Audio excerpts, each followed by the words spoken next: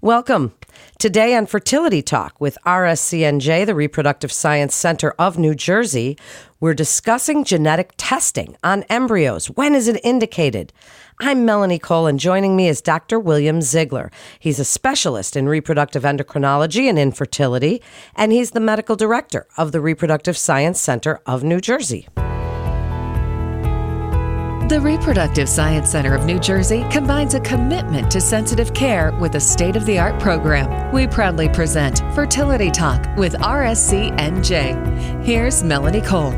Dr. Ziegler, always a pleasure. So tell us about pre-implantation genetic testing. What is it? Pre-implantation genetic testing is where we're able to test embryos for genetics prior to us transferring them into a woman's uterus. And this is really indicated for those patients that have experienced recurrent pregnancy losses, especially in those that have a genetic cause, like a balanced translocation, or if they've had a child in which they may have had with a chromosomal anomaly, or if they've given birth to a pregnancy with a genetic defect, and if both partners test positive for a genetic disease like cystic fibrosis or spinal muscular atrophy or Fragile X. So we're able to determine which embryos are best suited for transfer based on genetics. How cool is that? So while I was doing my research, Dr. Ziegler, genetic testing for embryos can be a bit of a controversial issue. But when women use this screening process, especially older women and women that you've said are indicated or have had maybe repeat miscarriages, are they less apt to miscarry implanted embryos? Is there data from studies that show that certain methods for genetic screening show higher IVF success rates? Well, there is some data out there to show that in those women who are older, where we start running into genetic abnormalities in women with advanced maternal age, that one of the most common causes for miscarriage is genetic abnormalities. So if we can screen embryos and we can transfer genetically competent embryos, we can increase their pregnancy rates. Wow, that's really amazing. So are all genetic testing on embryos considered equal? Are there different types of pre-implantation genetic testing? Yes, there are. There's different technologies which are out there. And it all depends on what are we checking for. So you can do pre-implantation genetic testing for just what are called monogenetic disorders, and which these are called single gene disorders such as Huntington's disease, cystic fibrosis, or Fragile X. That would also help determine those that have autosomal dominant or recessive genetic abnormalities or even X-linked genetic diseases. And then we can go into structural rearrangements of genetic material that may actually pose patients to have pregnancy losses, such as translocations, where genes are basically flipped, or inversions, or deletions, or insertions where genes should not be. And we can actually create a probe to look for that specific sequence so we can make sure that the pregnancies or the embryos we're putting back in pregnancies we are helping establish have a good chance in surviving and carry to term.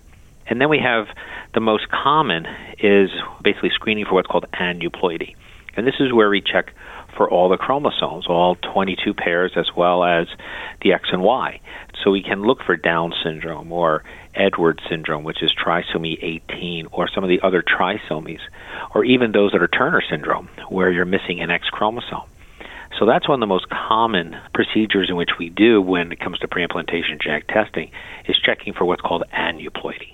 So then how do you decide which ones to do for which patients? And tell us how these PGTs are performed. Well, it really comes into play of what is the patient here for. If they're having pregnancy losses and we find that they have a structural abnormality like a translocation, then we will go down that path and create a probe. If they're here because they're both carriers of cystic fibrosis and they don't want a child that has cystic fibrosis, well, then we check for the cystic fibrosis gene. In some cases, we can do two different types of testing at one time. Like we can check for a single gene disorder like cystic fibrosis, and then we can also check for aneuploidy, which is checking to make sure that all the chromosomes are there, like there is no Down syndrome or trisomy 21 or anything like that. So at that situation is where we talk to the patients the pros and cons of doing this, because even pre-implantation genetic testing does not test everything in an embryo. all we are doing is we're pulling off around 5 cells off of an embryo, which is 5 days old. At that time, there's only around 100 cells within the embryo, and we're only pulling off 5 of them. So we're checking for genetic material in the nucleus, but there's other things that are in that cell. If you remember back to Biology 101, and I know I'm probably going to be bringing back some bad memories for some people, but you have what are called the organelles. You have the mitochondria, the ribosomes, the Golgi apparatus. That's the mechanical part of the cell, and we do know there's DNA in the mitochondria. So there's been some animal studies that have shown that if the nucleus is normal, the mitochondria may not be. But we are not to that point in which we can actually test for DNA within the mitochondria. But when we biopsy the embryo, like I mentioned, we pull off 5 or 6 cells, and that's usually after 5 or 6 days in culture. And then we freeze the embryo, and we send those cells off for analysis, and then we get the results back. And the results will help us determine that even though an embryo looks good, it may not be genetically normal.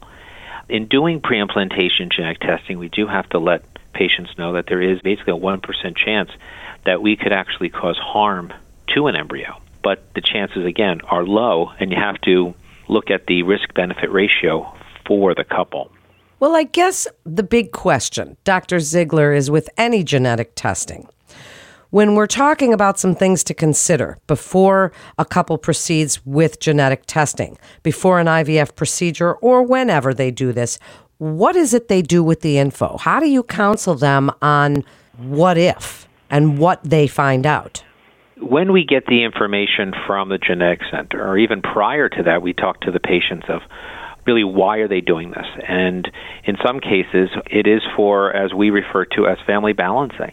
There are some couples that do go through preimplantation genetic testing because they have a boy at home and now they want a girl, or vice versa, or they want the same gender, or they want to have a specific gender first. So we do counsel them with regard to, okay, you're going to get this information. What if it's not the gender you want? What if we don't have any of the gender you want? And we do go through extensive counseling of what to do with those embryos. But we also have to keep in mind that one of the other reasons why we do preimplantation genetic testing is to reduce the chances of multiples. In the past, when we were not able to biopsy embryos, that we transfer 2 or more embryos, and therefore it increases their chances of twinning to at least 40%. When we transfer a single embryo, one that's biopsied, we know it's genetically normal, we do give the patient the same pregnancy rates or even higher, depending on their age, but the chance of having twins at that time is only 1 to 2% because that embryo would need to split.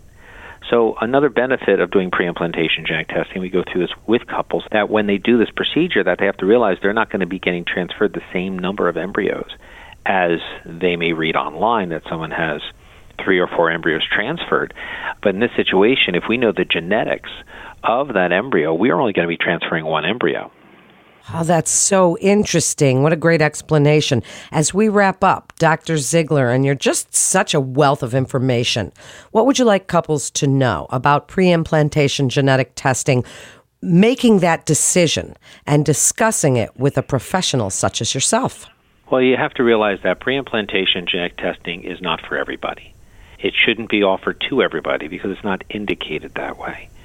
You really need to take a look at the couple. And those that are over the age of 37, 38, yes, there is data out there to support that preimplantation genetic testing can improve their success rates with assisted reproductive technology.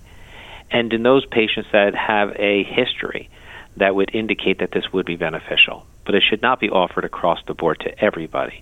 Yes, you can discuss it with the patient, but you should also preface it that in some cases, there is no medical literature out there to support the use of preimplantation genetic testing across the board. Plus, insurance doesn't cover it. And when we talk about price, if someone is paying for their IVF cycle out of pocket or self-pay, you have to figure you're going to tack on another $3,000 to $5,000 for just doing preimplantation genetic testing. And for those that have insurance coverage, insurance doesn't pay for preimplantation genetic testing. So again, there could be a financial burden also on the couple, and that has to be discussed at the time of our consultation. Wow, it's really a lot to consider. You've given us such great information. What a great guest as always. Thank you so much, Dr. Ziegler, for joining us today. And that concludes this episode of Fertility Talk with RSCNJ, the Reproductive Science Center of New Jersey. For more information, you can always visit fertilitynj.com to get connected with one of our providers. I'm Melanie Cole.